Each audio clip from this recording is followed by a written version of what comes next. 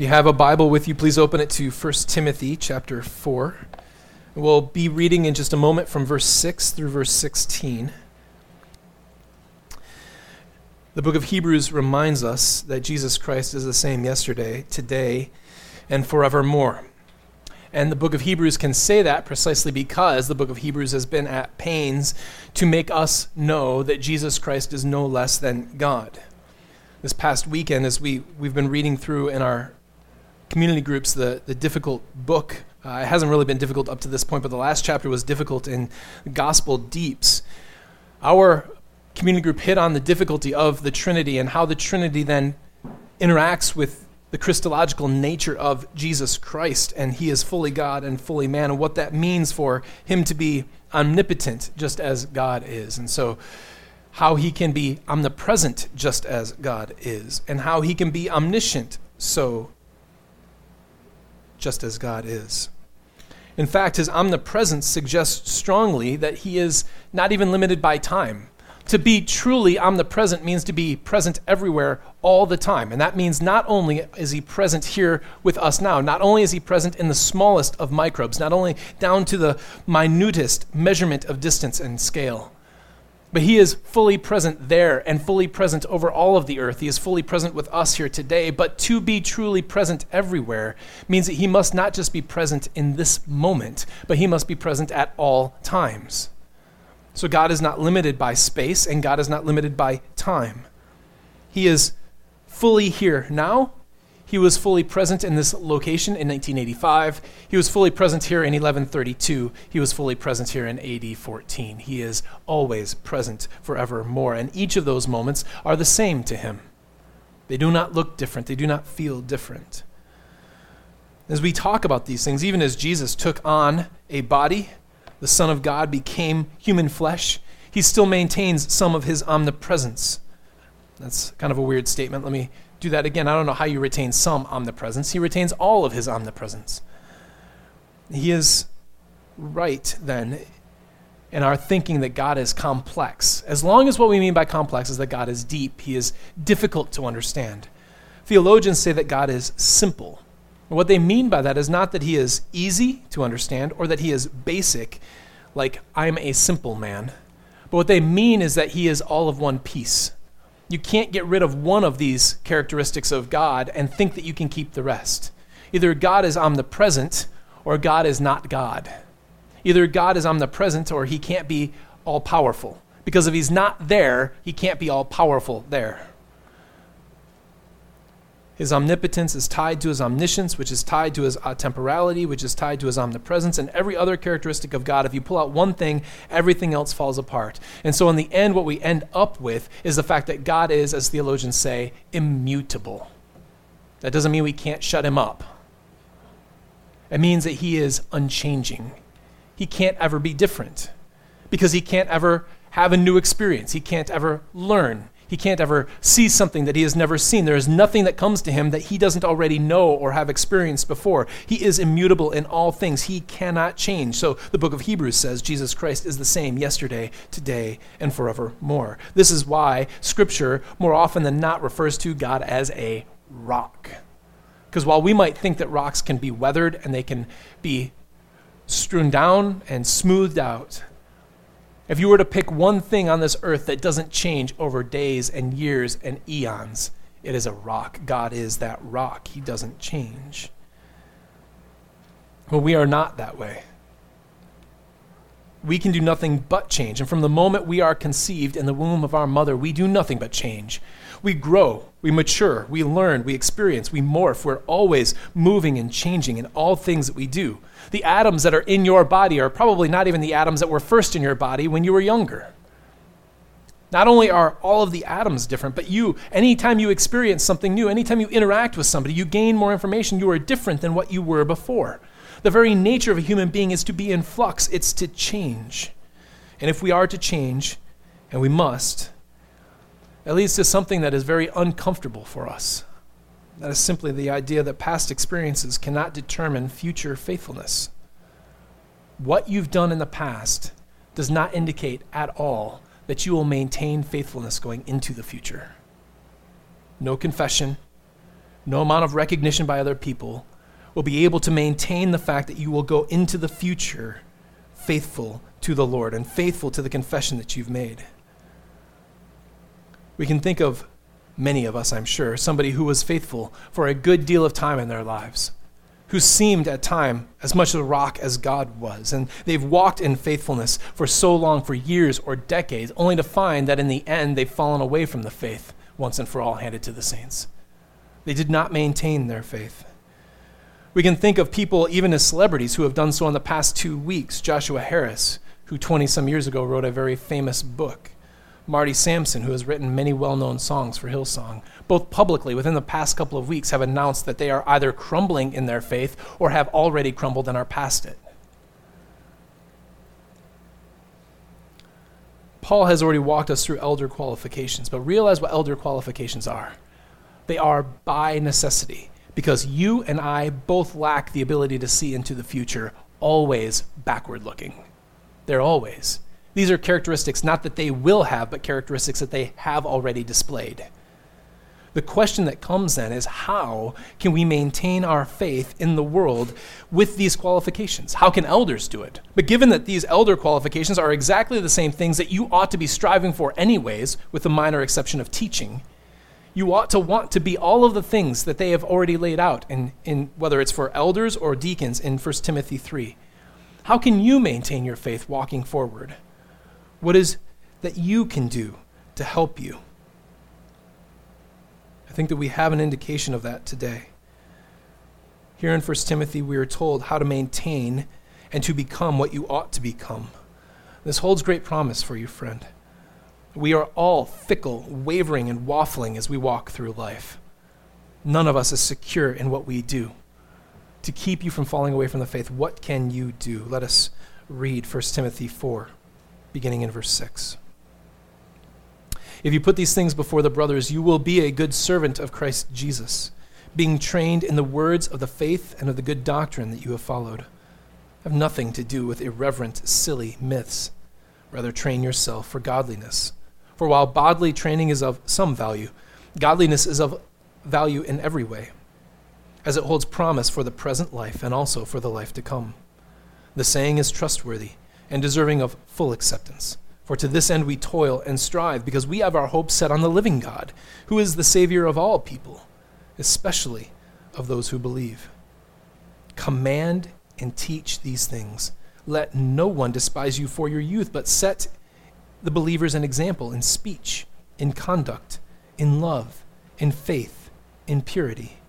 Until I come, devote yourself to the public reading of Scripture, to exhortation, to teaching. Do not neglect the gift which you have, which was given to you by prophecy, when the council of elders laid their hands on you. Practice these things. Immerse yourself in them, so that all may see your progress. Keep a close watch on yourself and on the teaching. Persist in this, for by doing so, you will save both yourself and your hearers. This is the inerrant and infallible Word of God. As we think through what it means for us to maintain our faith and to maintain our trust in God and what we can do, humanly speaking, to work at this, I want you first to make work your favorite. Make work your favorite. That is a quote from one of my all-time favorite movies, Elf, which Elf, who is an elf who has come down from the North Pole, and he smiles incessantly, and the guy who is his boss over him asks him, what is he doing? He says, I'm smiling. Smiling is my favorite. And he looks at him and he says, no, work is your favorite. Make work your favorite. I don't know why I find it funny, but I quote it to my kids all the time. Make work your favorite. Work is your favorite. So friends, you are to make work your favorite. Work first in humility. There is a great deal of humility in what Paul is telling Timothy here. Paul can talk of Timothy like he has no one like him. Of all the people that Paul has met, Timothy is the gold standard for somebody who stands faithful and is helpful as he writes to the book of Philippians. There is no one like Timothy. And yet here he can write to Timothy and make it very clear to Timothy that Timothy hasn't run the race yet. He's not done yet. There is more work to do. Timothy has to continue to press on and cannot for a second think that he has arrived, that he has achieved all the godliness that he needs, that he has achieved everything that is spoken of him and everything that he is supposed to do. At no time is Timothy ever to sit back on his laurels and assume that he has made it. Yes, and it takes a good deal of humility to say this to somebody else. Because no doubt, Timothy is sitting there, hearing this and thinking, in his worst moments, Paul, you as well. And Paul does the same. He works hard at what he is doing, and he works hard because he understands that he has to be humble before God, that he hasn't reached it yet. Friend, do not think that you're above waking up one day and finding that your faith is gone. If you think that you have arrived, that you are complete the way you are, there will be a day when you wake up and you find everything in your world smashed. You will find that you have drifted. Human beings are made to change. You will never stay who you are. You are either progressing or you are regressing, but you are moving in a direction. And if you simply think that you are there and that you've arrived and you can just take it easy from now on, friend, you are going to be massively, massively disappointed. In humility, you must press into Christ that he might keep you. And in humility, you must admit that in your own strength, you would certainly fail. But not only that, there's great humility in clinging to what has already been passed down to Timothy. Paul looks at him and he says, listen, you were trained in the words of faith and the good doctrine that you have followed. This was your training. That word is related to all of the physical stuff that's coming up and all the physical training that's coming up, but it's also related to how parents lead their children. You were trained up this way. Since the time you were a young man, when you walked around with me and you went on those trips with me and you saw the work of God, we trained you in godliness. We trained you in right words. We trained you in good doctrine. He looks at Timothy and he says, there is no reason for you to be an innovator. We don't need innovators. We need faithful people. And there's nothing wrong with progress. Progress in certain respects is excellent and good, and more than that, necessary. But it's only progress toward the Word of God. It's never progress away from it. Let Scripture stand above tradition, but let tradition stand above everything else. There's a reason why we have to learn from the men who have come before us. There's a reason why when we open the Bible, we're not reinventing all of it over and over again. God has allowed 2,000 years to pass so that you wouldn't have to. Don't neglect the great gift of tradition for you. We do think that Scripture stands alone, finally, in the end, that this is what determines whether tradition is right or not. But don't let experience and don't let progress trump all of the rest of it. Many of the people who want to be innovative theologically are those who are not humble enough to stand on what has already been passed down. They think they know better. They think that they are more clever. They think that they have figured out something that Paul or that God himself didn't know. Be humble. If it's the Word of God, stand on the Word of God. Those irreverent, silly myths are the theological innovations of their time, and they're worthless, and they're not helpful, and they destroy lives. Timothy is to be humble. He is to stay near what he has been taught and realize that he is not above falling away. But he is also to work at godliness. He is to work in humility, but he is to work in godliness as well. Isn't what Paul says? He says, you are to train yourself for godliness. Train yourself for godliness. Godliness is exactly what it sounds like. It's being like God. And there are certain ways that you can't be like God. We've talked about the fact that God is immutable, that he doesn't change. You're only going to change, friend. What I am saying to you right now is changing you, sometimes for the better, sometimes for the worse. What you experience in life changes you. You can't not change. Change is always going to be present for you. That is an attribute of God that you can't have. What theologians call that is an incommunicable attribute. And all that means is God can't communicate it to you. For you to be immutable means that you are God. Just like he can't communicate to you, he can't give to you omnipresence. He can't give to you omniscience. He can't give to you the ability to know everything, the ability to be everywhere. God cannot give that to you. He cannot communicate that to you. But there are a whole bunch of really awesome attributes that God can communicate to you. Nicely wrapped up in the idea of being holy. Strive for holiness. Train yourselves in godliness or holiness. Same kind of general idea. You can be loving, you can be holy, you can be righteous, you can be just, and you can be ever increasing in those things and become ever more like God on high. So when Paul calls on Timothy to be trained in godliness, this is what he wants him to press for. Press for these things that you know God is like, that you can grow in. Become more like God, however you can. The image that he provides for him here, the picture that he provides for him here, is one of hard physical labor, made and done to make your body do the things that it can't now do. So you aren't as just as you ought to be. You aren't as righteous as you ought to be. You're not as loving and filled with peace as you ought to be. So friend, work on it. Labor at it. Because the same reason that people work on their bodies to make them into what they weren't before, so that they can do things that they couldn't before, is the same reason why you are to work hard on godliness, so that you might become what you weren't, but what you were always called to be. Paul says that this sort of physical training is of some value. We know this. We know. There are studies. Science has told us, therefore it must be true. There are a million reasons why people pursue diets and exercise. Most of them are just superficial. They want to look better. But there are millions more why you ought to seek physical fitness. Ironically, expending energy in good doses actually increases your energy. It makes you stronger. It makes you feel better. It decreases appetite. You get better mental focus. You're strengthening your immune system. In the end, it lengthens your life and makes the quality of your life better. There are numerous reasons why you ought to work hard at keeping yourself physically fit. These are all good things, but they are all of limited value. They are good for this life, but they are not ultimate, and they certainly aren't guaranteed. Just this past Wednesday, we had Alec sharing his testimony. For those of you who don't know Alec isn't here today. He's down at seminary. Alec's a big guy. During his high school career, he was looked at by numerous colleges, and he thought in his mind he had a chance at the pros. He's a big guy, and he worked hard on his body. He worked hard to make it what it needed to be so that he could achieve those goals. And one day his hamstring split. One day his shoulder goes. It's of good value, but it's not of ultimate value. It's not even guaranteed, no matter how hard you work at it. All the more then, Paul says, work on godliness, because it's not just good for the here, but for the hereafter. And indeed, godliness is good for the here. You realize how much patience would help us? Just one thing, patience. Do you know how much frustration and aggravation and anger in your life would be removed in an instant if you had the patience of God? If you were long-suffering and able to wait for God to work? Think of the person who sits at the light in front of you, right? Think of how little aggravation you would have as they're scrolling through Facebook while that light is green, and you know you're not going to make that left-hand turn now if you were okay with it, okay? Patience is a virtue, and it's not just a virtue because we want it to be a virtue. It's a virtue because it's good for you. It has good things here in life for you. Not only that, but being kinder and more peaceful.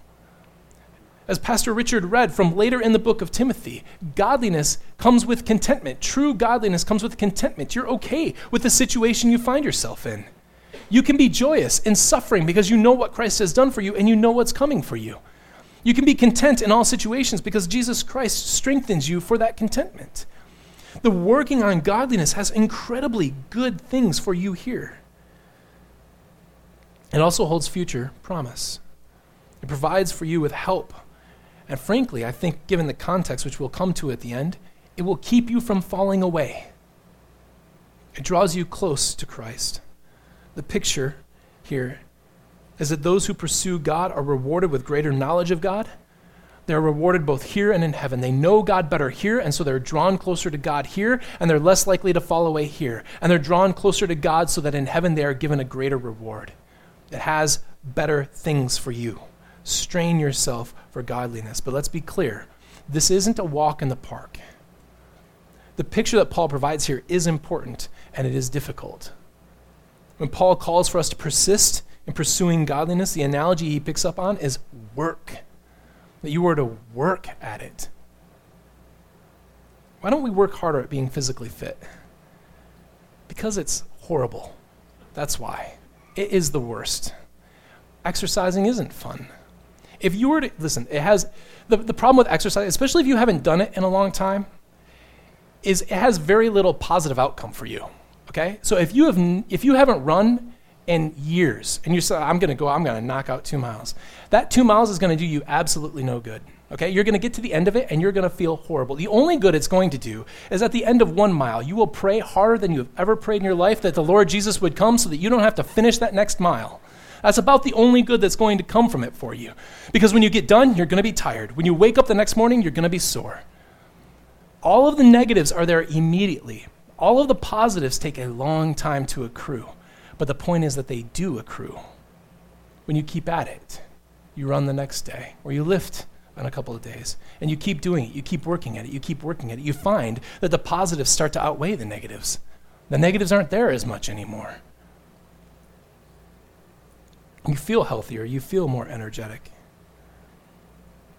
The problem is that because we see the immediate negative outcome, we oftentimes cancel it altogether. Listen, friend, you can go home and you can read your Bible cover to cover. You know what good that's going to do you tomorrow? Very little. You can go home and you can read a section of text and devote yourself to it, and it might do you good, and you might get nothing out of it. That's not what Paul's upholding for you. He's not upholding for you magic rewards. What he's holding up for you is a lifelong dedication to this will always be for your good. Go read your Bible. Read it daily, read it yearly, read it over decades, read it and soak it in, and you will find that the positives are always going to outweigh the negatives, no matter what you have to push aside, whether it's sleep, whether it's relationships, no matter what it is that you have to push aside and say, this is more important, it will accrue benefits for you. Continue to work at it, read Scripture, pray as you ought to pray. Seek the fellowship of saints, pray for them. Do the hard work of loving people. These will accrue benefits for you here and hereafter. But this raises, I think, 2 questions. First, why all the hard work? I mean, we don't like hard work. And after all, we just got done singing Grace, Grace, Marvelous Grace. And grace is something that you can't do. Isn't it supposed to be given to us? Isn't this the whole beauty of Christianity? I mean, we're talking about the gospel, which is good news, that Jesus came to save sinners, that we owed a debt, we couldn't pay it, we couldn't work it off, and Christ did that for us. So why are we now talking about work? Why am I saying work is your favorite? Why shouldn't I say belief is your favorite, or trust is your favorite, or Jesus is, his work was his favorite, it doesn't need to be your favorite? Why are we talking the way we're talking? Isn't this wrong to focus so much on work? We can't make ourselves holy, can we? The answer to that is, of course, no. But neither can we just think that sanctification and godliness are going to happen because we sit back and we say nice little platitudes like let go and let God. I'm not altogether against platitudes, but I am pretty much altogether against that one. At no point in time does Paul ever take the attitude that he is going to let go and let God. Rather, what does he point Timothy to? It's not just that I'm picking up on something in the metaphor that insists that what he's calling for is hard work. Paul flat out says it. For to this end, we toil and strive. I don't know English all that well, but toiling and striving sounds a lot like work. And Paul says you've got to work hard at it. You've got to. Christianity does not ever sit back on its laurels and allow things to simply happen. We are to work hard at what Christ has given us. Listen to how Paul talks in 1 Corinthians 15. So this isn't isolated at all. In 1 Corinthians 15, he's talking about how the Lord has appeared to 500 people to Cephas, and then he appeared to Paul. Paul says, I was the least of the apostles. I didn't even deserve to be called an apostle. But then he says this, by the grace of God, I am what I am, and his grace toward me was not in vain. We think that's what I'm talking about. There's no work there. Paul didn't earn it. Paul just got done a couple of verses telling us how little he is worth it, how little he is still worth it, and yet God gave it to him. By the grace of God, I am what I am. I haven't made myself that. So Paul is all about grace, and he's all about God working in your life. But then he turns around and says, the grace of God wasn't in vain. Well, how was it not in vain? On the contrary, Paul says, I worked harder than any of them. You think the apostles worked hard? Friend, I worked harder than any of them. Though it was not I, but the grace of God that was in me. In other words, Paul has the grace of God so intermingled in his own life that it's hard for him to tell where his work stops and the grace of God begins. Hard work is necessary to make sure that the grace of God has not been in vain toward you. Listen to how he talks. His grace toward me was not in vain. On the contrary, I worked harder. People who think that they have received the grace of God and then sit back and don't work hard are people who are wasting the grace of God. Friends, don't allow this to happen. Work for your sanctification. Work for your godliness. It doesn't mean that you're earning salvation. It means that you're trying and seeking to make that salvation as real as it possibly can. This is the goal to which you were saved, to be like Christ. Strive to be like him. Don't allow the grace of God to be in vain. So first, let's talk about how hard the work is. But secondly, we want to know, is this actually going to pay off? I mean, we talked about Alec just a second ago, and it seems wrong. He's been here all summer, and now I'm picking on him now that he's gone. He's a big boy in almost every respect, so we're just going to let that go. But nevertheless, he worked hard, right? Physically worked hard, and he didn't make it to the NFL. The hard work that he put in didn't pay off the way he wanted it to pay off. What kind of assurance do we have that our hard work is going to pay off? After all, friend, if there's no purpose in working hard, then you're not going to do it. If there's no reward for working hard, you're not going to do it. If I went to the doctor's tomorrow and the doctor looked at me and said, you got stage 12 cancer. I didn't even know it went up to stage 12 until I looked it up just now. This is the first case. It's crazy. You know what I'm going to do? He's like, you got 3 hours. I'm going to kiss my wife. I'm going to kiss my kids. And I'm going to Cops and Donuts. And I'm eating as much as I possibly can. Because it just doesn't matter anymore, right? I'm dying, okay? If there is no benefit to working hard at being physically fit, then you wouldn't do it. The same thing goes for godliness. If there's no purpose, if there's no gain in godliness, if you can't be assured of it, then why do it? Paul says this, we strive, we toil for this end. This is the saying that is trustworthy and deserving of full acceptance. We toil and we strive because we have our hope set on the living God. That same God who is immutable, who is all-powerful, who is all-knowing. He is the one who wants you to be more like him. He is the one who has sent his son that you might be remade in his image. And because he is all these things, you've set your hope on a living God who's not dead, he's not stone, he's not wood, he helps, he aids. And because he is that great of a God, you can be assured that all of your work here will not be in vain, that his grace will work in you, that you will mature in your life. This is exactly what Paul means when he says that God is the Savior of everyone. It doesn't mean that salvation has come to everyone. That word Savior oftentimes does mean that, and clearly it does in one sense because he says at the end, especially of those who believe. But Paul isn't a universalist. He has no doubt that there are people who are going to go to hell and who God hasn't saved. But that word Savior can mean one who brings salvation. It can also mean one who is incredibly kind and beneficent. He brings help and aid to people. Have you looked around? You realize that 130 years ago, indoor plumbing was like a novelty? We can talk to people halfway across the world by looking at them. We can travel to the moon. We can look up almost any fact that we could care to do by pushing a button and speaking into a device. This is all due to the fact that God is kind. We've eliminated diseases that used to ravage populations.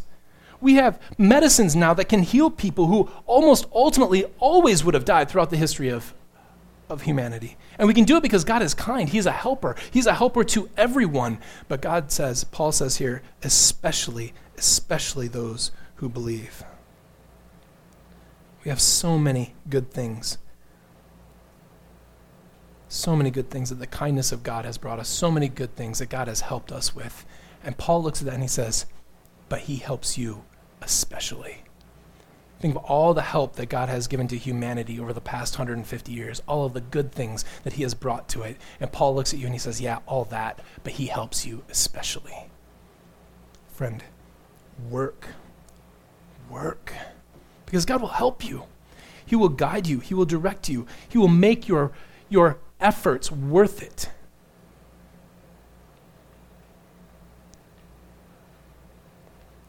You can trust that he will do this. So prepare for the future. Work for your godliness. Make work your favorite, for God is willing and able to help you with it. So first, make work your favorite. But second, make work your fame. Make work your fame. You can kind of look at these first verses as though they're private. These are things that happen inside. The second set of verses from 11 to 16 are quite clearly out in the open. These are things that everybody sees. These are things that everybody notices. Timothy must actively use these things and, what's more, demand them out of others. This isn't just a word for Timothy. It's not just a word for him to make sure that his life is right. Paul says, this is not just good news for you. This is good news for all people. Make sure that everyone knows of it.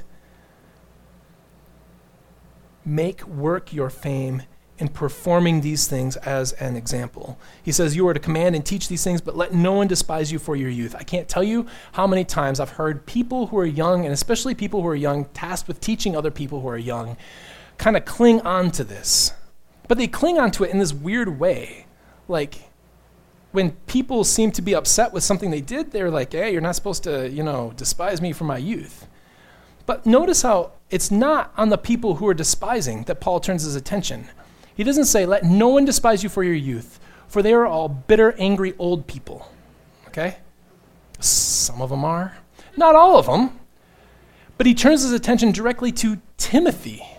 And he says, let no one despise you for your youth. The things that people despise in youth, the things that Christians might despise in youth, are that they don't know how to speak well. They let their lips do talking before their brain can cut them off.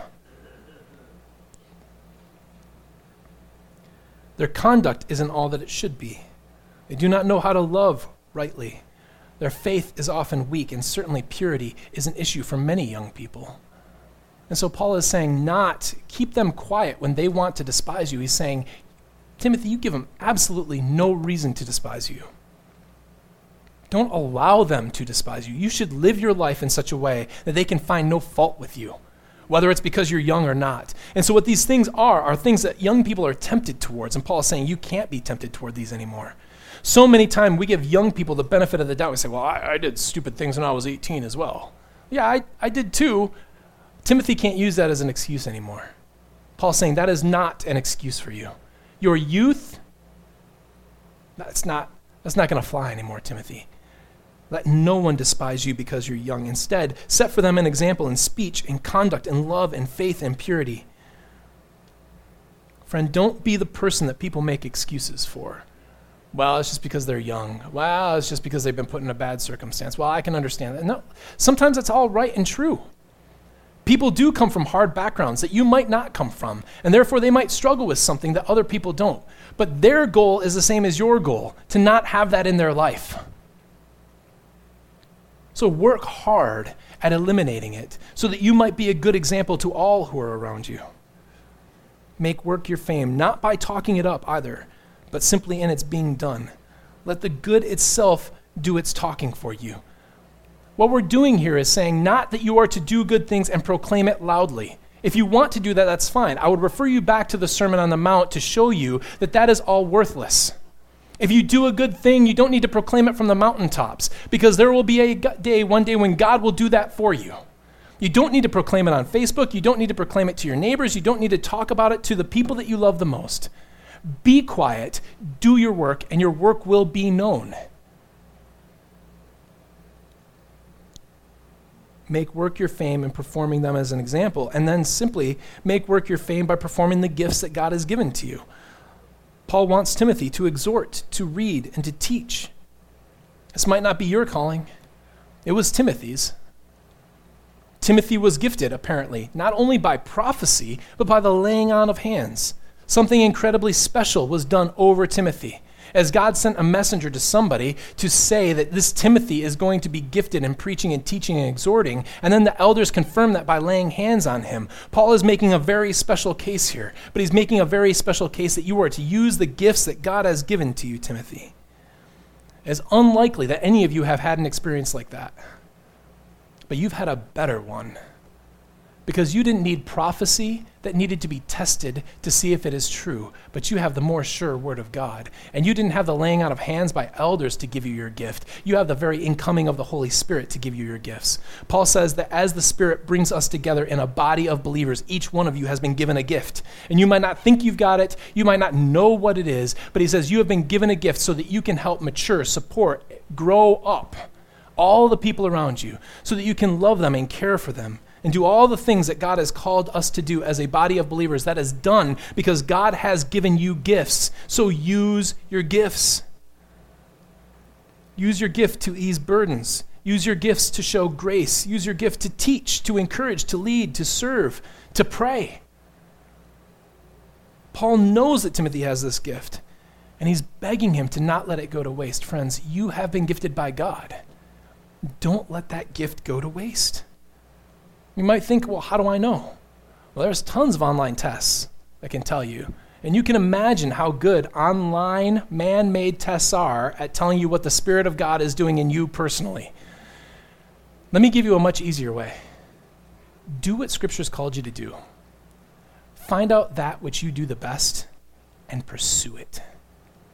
If you serve, great. Serve with all your heart. If you're good at teaching, friend, you find areas to teach in. If you are wonderful at counseling people, find people to counsel. If you feel like simply coming alongside and showing compassion to people who are hurting is a gift that you've got, then do it. But find out what it is. We're all called to do all of these things anyway. So do them. Find out what you've been gifted with because you're good at it, and then pursue it with all you've got. Work hard at it. Paul looks at Timothy and he says, listen, you are to practice these things. And then this wonderful expression, immerse yourself in them. Baptists love that. Immerse yourself in it, right? Let the bubbles come up before you bring them back out. Immerse yourself in it completely and totally, right?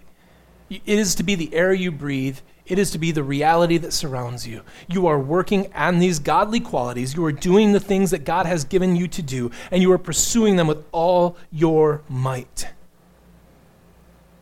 He says, you are to do this. You are to immerse yourself in them. You are to breathe them in and to bathe in them so that everyone can see your progress.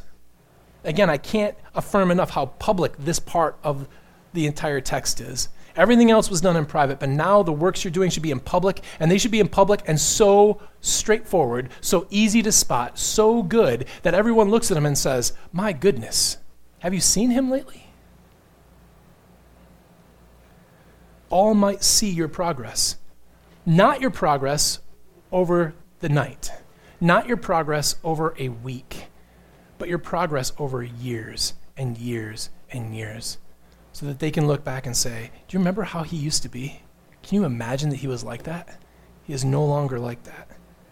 Friends, do people see your progress in the faith? Do they see your patience growing? Do they see your joy increasing? Do they see your holiness improving? Do they see your prayers being strengthened? And why not? If the answer to that is no, the question is why not? And I'm going to give you a hint. It is rarely the fault of the people around you. It is not because they're not observant. Maybe you aren't friendly enough. Maybe they don't know you well enough. If you are in the community of this church, that ought not be the case. There's ample ways to get to know the people in this church, whether it's through community groups, prayer meetings, even coming to Sunday school on Sunday morning. There's ample reason for people to get to know you. It's not their fault. But perhaps it's simply that you're not growing. And the question becomes then, why are you not? Work and labor for it. The end result is, Paul says, notice how bold Paul is. If this wasn't in Scripture, can you imagine somebody saying this from the pulpit? Persist in this, for by doing so you will save both yourself and your hearers. Does Paul mean that you can actually save yourself by doing this? Okay, that's a no. We're not a terribly responsive church, but I'll help you a little bit there. So no, it's not that Christ simply provides access to salvation that you need to go out and grasp, and you need to work for, and you need to achieve. But what he does mean is simply that this is the human side of the equation. That we as humans can't see all of the glory that's going on in heaven. We don't know all of the sovereignty of God that's going on in heaven. And so Paul can talk on both sides of things. He can look at God in heaven and say, listen, once God has you, there ain't any going back. He will keep you. He will hold you. You are secure and safe in your salvation. You will progress to the end. You will persevere to the end. But on the human side of things, from a human vantage point, from what we know and what we can see, Paul says, if you do these things, you can assure yourself that you will be saved. You're going to work it out. This is the very evidence that you have in your own life that God is indeed working in you. So yes, Jesus saves us and saves us completely. And yes, that is only by grace, and you have done absolutely nothing to deserve an ounce of it. But let it also be known that grace ought to change us. It makes us want to pursue other things, not the things of the world, but the things of the Spirit. And so if we are saved, we should be the kind of people who pursue such things. In doing so, we simply demonstrate that the grace of God has done what the grace of God always said it was going to do.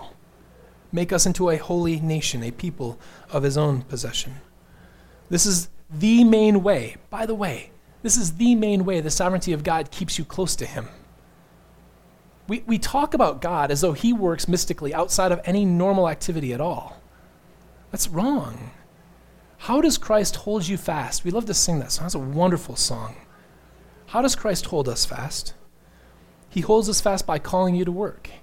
He holds us fast by empowering your work. He holds you fast by making effective your work, so that in your work you see the need for a Savior, so that in your work you see the goodness of Christ, so that in your work you see the goal of your effort in the name and the person of Jesus Christ himself. He holds you fast by putting before you the need for you to work. So friend, if Christ has saved you, if grace has moved in you, if you have understood his calling in the gospel, don't give up. Strive and toil, both in public and in private, that all might see your progress, and by seeing it, they might strive for it themselves by your example. For in doing so, you can save both yourself and those who hear and see your testimony about God's grace. Friends, there are too many people in this world that take their future in Christ for granted. They hear a preacher say, once saved, always saved, and they think that they have nothing to fear. Not God, not man, and that there is nothing more to do. There's no work. There's nothing that puts obligations or needs on them. But the Bible, while affirming that Christ's call is always pure, sure, and true, calls on us to make that calling clear. Christ has saved you by the spilling of his own blood. You didn't work for that. He did it before you were born. He did it knowing that you would sin against him. He did it knowing that that blood was to cleanse you from that sin and to make you new again, and that if you believed and trusted in him, he would do exactly that. Christ has done all of that, and it is all freely given to you, and he gave it to you freely so that you could turn around and work for it. Not for it, work from it, work through it, work because of it. Paul says this in Ephesians 2:10, for we are his workmanship. After Christ has saved us, he makes us new again. We are his handiwork. We are his workmanship, created in Christ Jesus for good works, which God has prepared beforehand that we should walk in them. From before eternity began, God knew he was going to save you, and he made a whole list of things for you to do. That was his goal in saving you, was so that you would do these things. And Paul is very simply saying, so do them. Do them. That's why God saved you. Again, in Colossians 1:21 through 23, talking about the greatness of Christ, one of the greatest Christological passages in the New Testament, directly afterward, he says, you who were once alienated and hostile in mind, doing evil deeds, he is now reconciled in his body by the flesh of his death, in order to present you holy and blameless and above reproach before him. If. We love that first part. And Paul drops a huge if there. If indeed you continue in the faith. From God's perspective, and from the perspective of eternity, you are elect before the foundations of the world. But from your humanly perspective, from everything that makes you what you are, and your limited perspective, you've got to work. Do not rest, friends. Run the race, fight the good fight, strive and toil. Marty Sampson, who is one of the worship leaders for Hillsong, one of the men who recently fell away. He's now recanted that he has actually fallen away, but his faith is clearly in tatters. This was the post that got so much attention.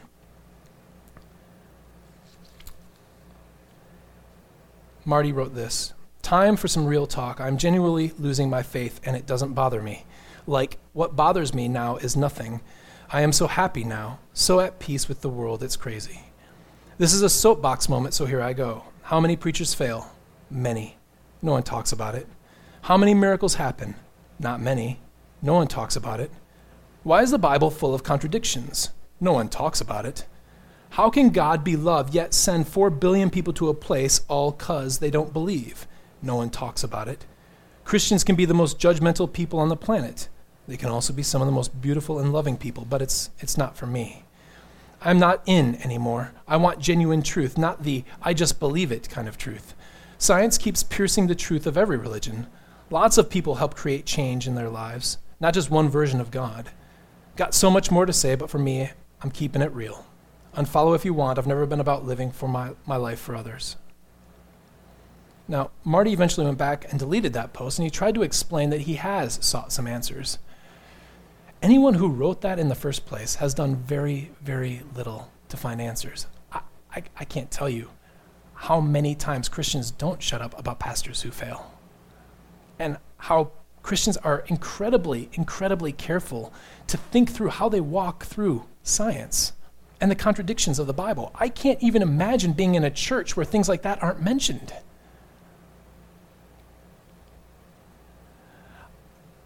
I hope it is true that he actually sought out answers to these things. I hope it is true that he actually worked to get the answers and didn't just give up and say, well, it must not be for me. But I frankly have little faith that that is so. How important must his faith have been if he can say, I'm losing it and it's really no big deal. I'm at peace with the world. If you can, stop and pray for Marty. He needs your intercession. But friend, you must also see his example. He doesn't seem to have worked hard at understanding and pursuing his faith. He doesn't seem to have worked hard at getting the answers that he needed to get before his faith crumbled. He didn't think that doctrine mattered, or he was in a church that didn't think doctrine mattered. And by the time it was all crashing down around him, it was too late. So far as it depends on you, friends, do not let this be your end. Work for your faith. Stand in God's grace. Do this and see and show the very glory of God. Let us pray. Father, how wonderful you are to give us grace, and such lavish grace at that. May you be praised by the works of your people who are called according to your will and called for your purpose. Let your Spirit lead us in this work. Give us determination, desire, and eliminate all doubt from our minds. For you are our hope, our Savior, and our God. For the good of your people and the glory of your name, we pray these things. Amen.